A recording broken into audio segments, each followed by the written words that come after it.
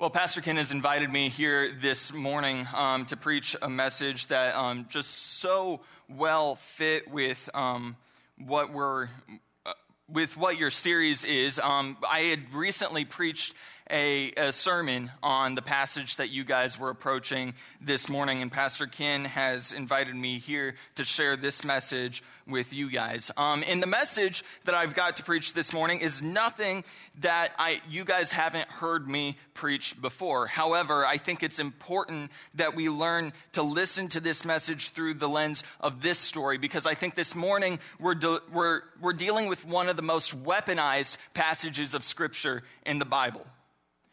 One of the passages of Scripture most often used and taken for our own devices, whether or not they actually be within the will of God. One of the passages we've heard often preached in the same way, over and over again. But this morning, I'd like to invite us to look at this passage in a new light. This passage maybe in a way that we haven't before, and see if we can't come to a better understanding of this story. If you would, please turn in your scriptures to Matthew chapter 21. Matthew 21 is where we'll be this morning. And when you get there, we'll be starting in verse 12. And it reads like this. And Jesus entered the temple and drove out all who sold and bought in the temple, and he overturned the tables of the money changers and the seats of those who sold pigeons. And he said to them, "It is written, my house shall be called a house of prayer, but you have made it a den of robbers." And the blind and the lame came to him in the temple, and he healed them. But the chief priests and the scribes saw the wonderful things that he did, and the children crying out in the temple, "Hosanna to the Son of David," and they were indignant. And they said to him, "Do you hear what these are saying?" And Jesus said to them, "Yes. Have you read, out of the mouths of infants and nursing babies you have prepared praise?" And leaving them, he went out of the city to Bethany and lodged there. This is the word of the Lord. So how many of you have heard a sermon preached on this passage before? Probably a lot of us. Yep.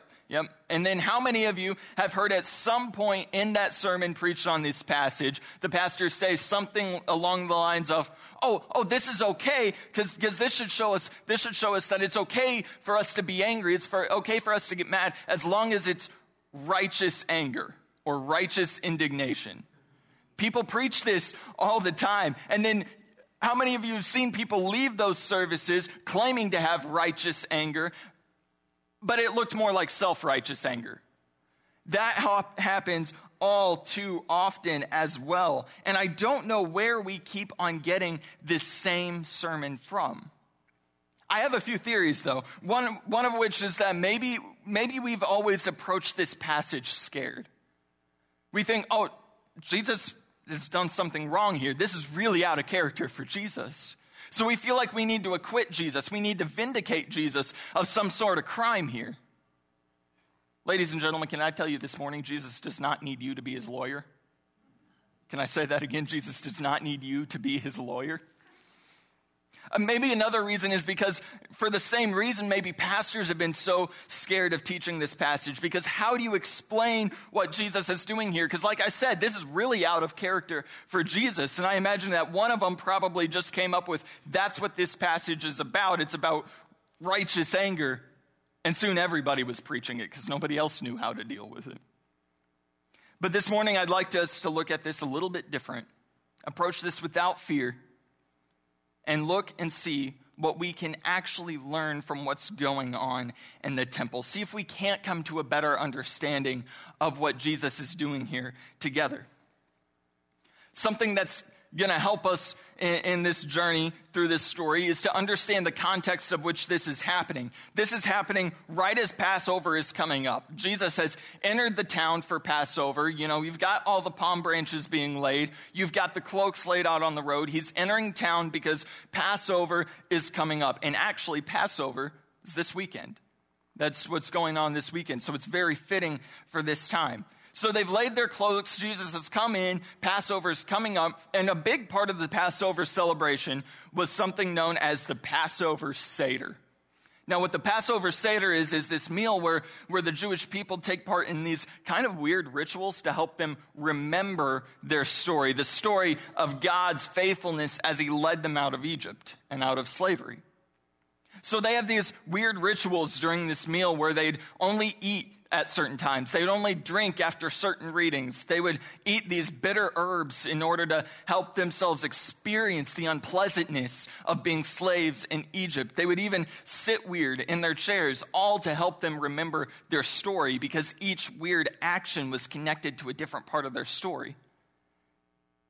And the weird actions didn't just start at the meal, though, because there were some weird rituals leading up to the meal as well. The one I want to focus on this morning was known as the Berikat Chametz. And the Berikat Chametz was this time where right before Passover, as Passover was coming up, the Jewish people would go through their house and remove all the leavened bread products from their house. They would take out, even down to the last crumb, they would take all the leavened bread products and take it out of the house. This was to help them remember the part of their story where God said, listen, when you're going to be leaving Egypt, you're not going to have time to let your bread rise. You need to go. So they do this weird ritual to help themselves remember. They'd even get the kids involved in the story. They'd give the kids like a feather and like a brown paper bag, and they'd hide like little bits of leavened bread around the house, and the kids would like use the feather as like a baby broom and sweep up the last bit of the leaven in their house. It was to get the kids involved, so they're experiencing the story too. And over time, this Berikat Chametz, where they're removing all the leaven from the house, that came to symbolize more than just removing the leaven from the house. It came to symbolize removing impurities from their presence. Ooh, that sounds kind of like Lent, doesn't it? Where we've practiced self-denial, we've removed things from our lives in order to further recognize those things in our lives that separate us from God and the reason why Jesus had to come and die. So I'd like to imagine that since Jesus is entering town just before Passover in this passage, that maybe the Jewish people are preparing maybe that evening to go home and perform their own Berikat Chametz and remove the leaven, remove the impurities from their house. And then Jesus shows up. And Jesus removes the impurities from his house. Jesus performs his own Berikat Chametz. He's participating in the Passover, right? Except instead of leaven, he's got money changers. So we have to ask ourselves, what was the impurity here that Jesus was looking to remove? Because so many people will look at you and say, well, the impurity was that they were buying and selling things in the church, and you can't buy and sell things in the church. That's just bad. Jesus will get mad at you for that. But I think the impurity goes deeper here than simply buying and selling things. And here's why. Jesus comes in off the street, comes into the temple, begins overturning the tables, chasing out those with animals, and says, my house is to be a house of prayer, but you have made it a den of thieves. Or if you read it out of Mark, because this passage appears in all four Gospels, my house is to be a house of prayer for all nations, but you have made it a den of thieves. And that for all nations part is important, as we'll come to see here in a minute, because Jesus isn't just yelling these things. This isn't just Jesus' battle cry as he enters the temple. Jesus is actually quoting Scripture. He's quoting Scripture. We see, I want you guys to listen here just for a second as I read out of Isaiah 56. And I'm going to have you guys listen all the way to the end and see if you can't recognize anything from this passage.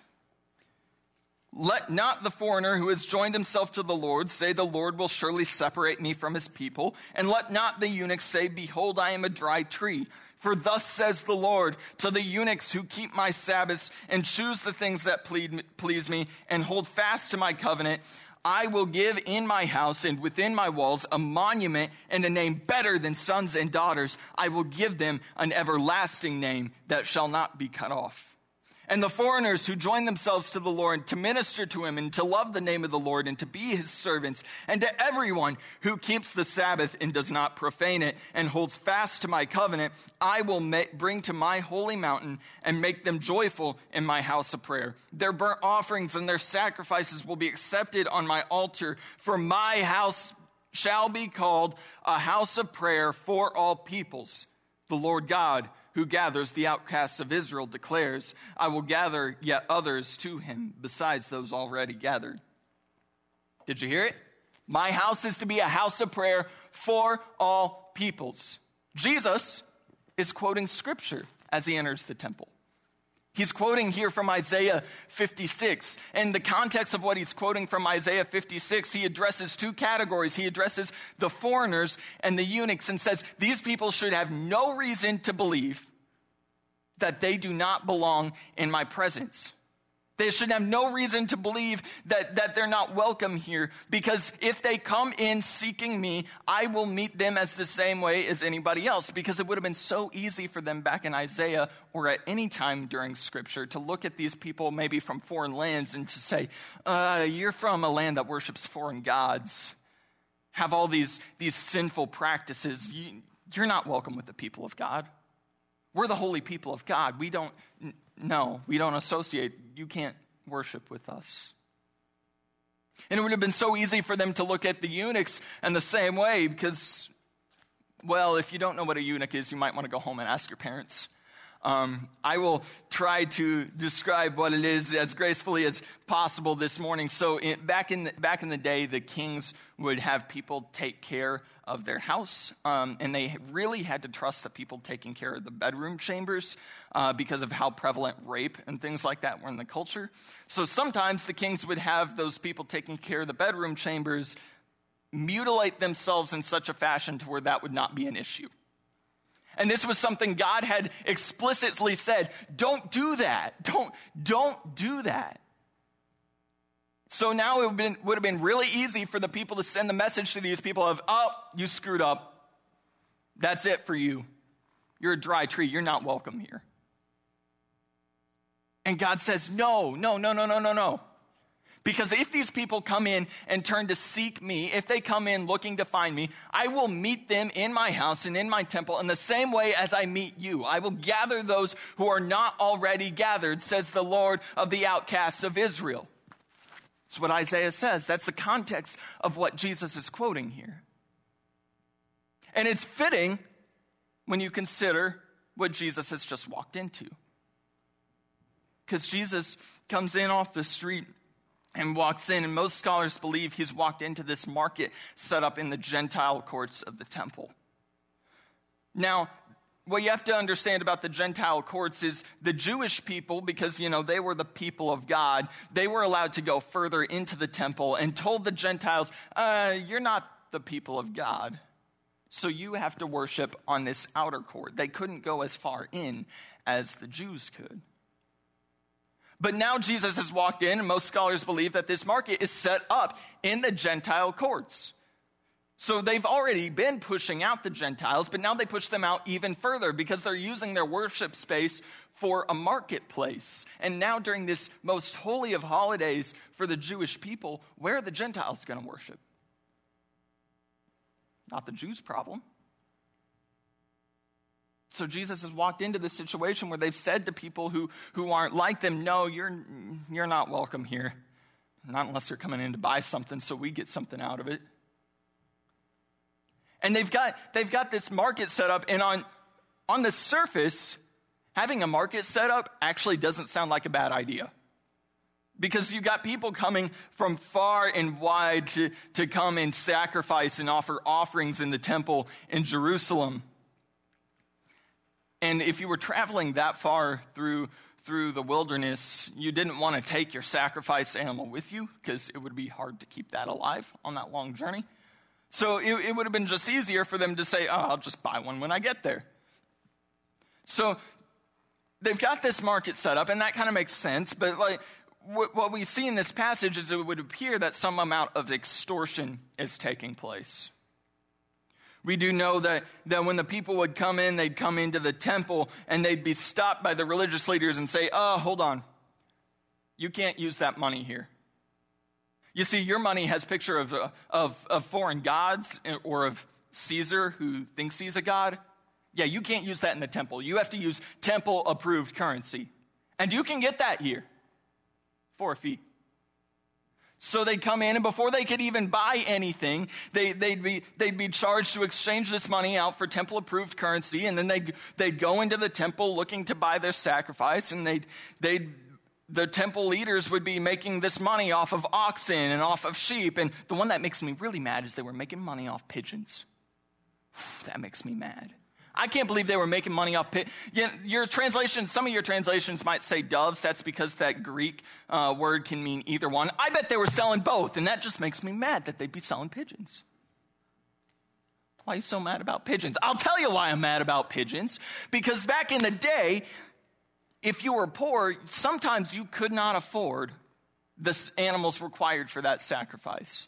Because some of the sacrifices required specific animals, and some of those were pretty big. And if you were poor, you couldn't afford it. Like, for example, if your sacrifice required 2 sheep, you could not afford 2 sheep if you were poor. So the law gave this provision that if you were poor and you could not afford it, you could trade out one of your sheep for a couple birds. That would make it cheaper on you. If you were poor, you traded them out for doves. And if you were really poor, you traded them out for pigeons. So the fact that they're selling pigeons here means that they not only had no problem pushing out the Gentiles, not only had no problem taking advantage of travelers, but they also had no problem taking advantage of the poor. Should make us mad. Makes me mad. This is a situation Jesus has walked into, and he says, my house is to be a house of prayer for all peoples. You cannot keep on oppressing these people. You cannot keep on sending the message that they're not welcome here. My house is to be a house of prayer for all peoples, but you have made it a den of thieves. Here, Jesus is also quoting scripture. He's doubled down on the scripture. The you have made a den of thieves is straight out of Jeremiah 7. And in Jeremiah 7, Jeremiah is expressing God's frustration over the same thing we see going on in the temple. Jeremiah 7, God's upset because the people have been oppressing the poor and oppressing the foreigner. Yep, sounds like exactly what Jesus has just walked into. And Jesus says, you have made it a den of thieves, quoting Jeremiah, where it says, has this house which is called by my name become a den of thieves in your sight? Behold, I've seen it, says the Lord. Jesus has doubled down on this scripture, making it very clear what he's upset about. He sees the oppression. He sees the message that the church is sending. The church has set up tables, barriers to entry for these people who are trying to get into the church, trying to experience God during Passover. And they've set up these barriers saying, you don't really belong here. You're not God's people because of where you've come from, what you've done. All right, I guess you can come in here as long as we get something out of it. And Jesus has to go through and flip their tables. Because Jesus is trying to send the message that it does not matter where you've come from, and it does not matter what you've done, and it does not matter what you've looked like or what have you. Anybody who comes into this house seeking to find God will find him, and God will meet them here in the same way that he meets all the rest of you. He will bless them with eternal life in the same way he promises to bless anybody else with eternal life. And yet we see this same kind of attitudes in the church today. You could probably go out on the street and into any store and see and find people who have been hurt by the church because the church has set up tables, has set up these attitudes that say, no, you're not welcome here. Not after what you've done. Not after where you've come from. Even the church today is guilty of setting up tables. I was in class at school. It was one of my religion classes, and my professor walks in one day, and she brings in this whiteboard without saying a word. She just drags a whiteboard, and she brought in a whiteboard every day, but what she didn't normally do is start writing without telling us what she was writing. And she fills this entire board. She's writing things that each thing she wrote was a person or a situation, that there was something wrong, or maybe something just not quite right, or something that she knew might make the good church people in the room uncomfortable. She's writing things like an illegal immigrant hurt on the job and afraid to get medical help. She's writing things like a homeless man who's an alcoholic. She wrote a gay man mourning the loss of a loved one. She writes a Muslim family who just immigrated to America but speaks no English. And she fills this entire board. And then she looks at this room full of religion majors and says, all right, you can pick 2 to help. You can only pick 2. So I want you to pick your top 2 using whatever criteria you want to use.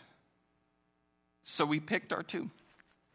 And then she asked, so why'd you pick those 2? And we answered. And then she asked, so why didn't you pick the others? And this wasn't the lesson she was teaching that day, but with every answer that was given, I began to see the tables that have been taught to be set up by the church for so long. Things like, oh, we've always been taught that we don't like that kind of people in the church. Ooh. Oh, they seemed like too much work. I was worried about my own safety. Oh, they had their chance and they screwed it up.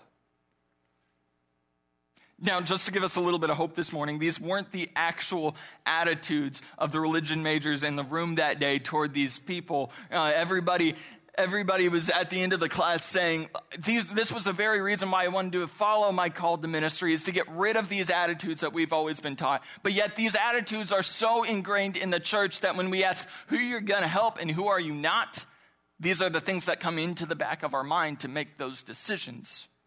Because for so long we've been taught that there are tables that we as the church people don't go near that kind of people. We as the church people, we keep them away, keep them at a distance.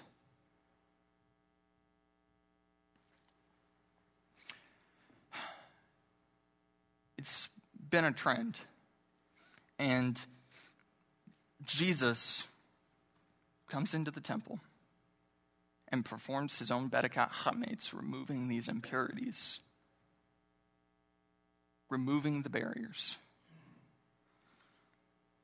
The church I go to in Nashville, I get a lot of attention from my professors when I tell them that I go to that church, because it's one of the churches most known for breaking down the tables and not having any barriers to entry. The church is chock full with men in drug recovery, alcohol recovery programs, chock full of people from this background or that, including the pastor.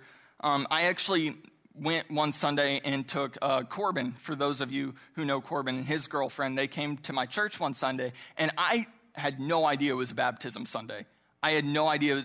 It was a nice surprise for all of us. So they get doing the baptisms, and they bring this one man up there, and he begins to give his testimony of what had happened because he had found this church.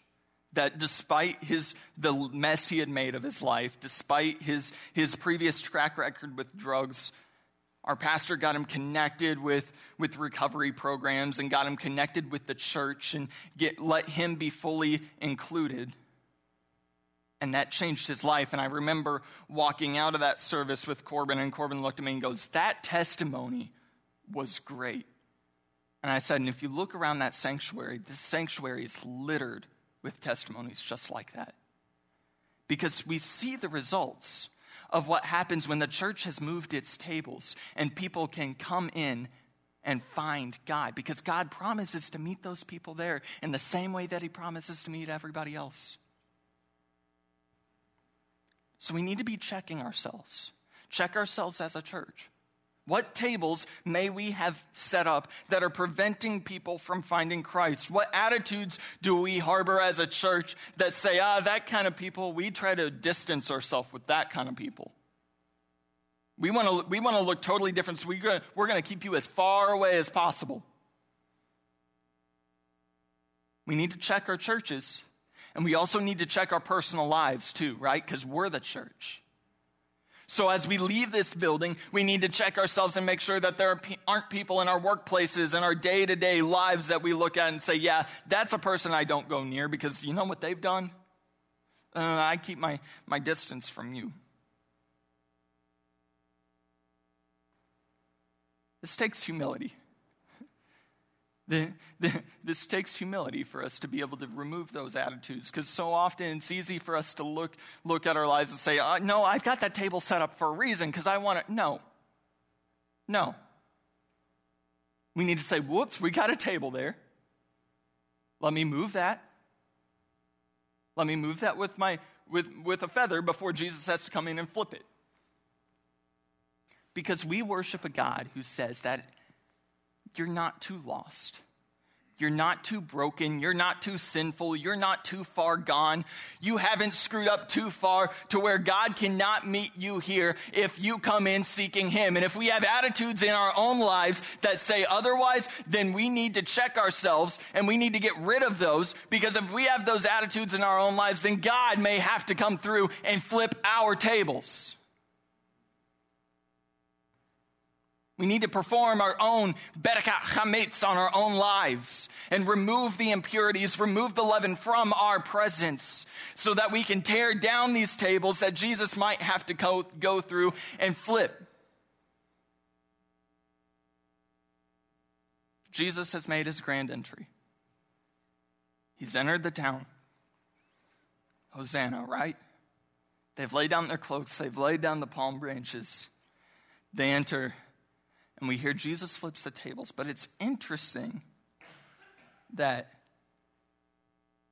I mentioned before, this passage is in all four Gospels. But most of the Gospel writers don't seem to want to spend much time at all with the part of the passage that we normally think of.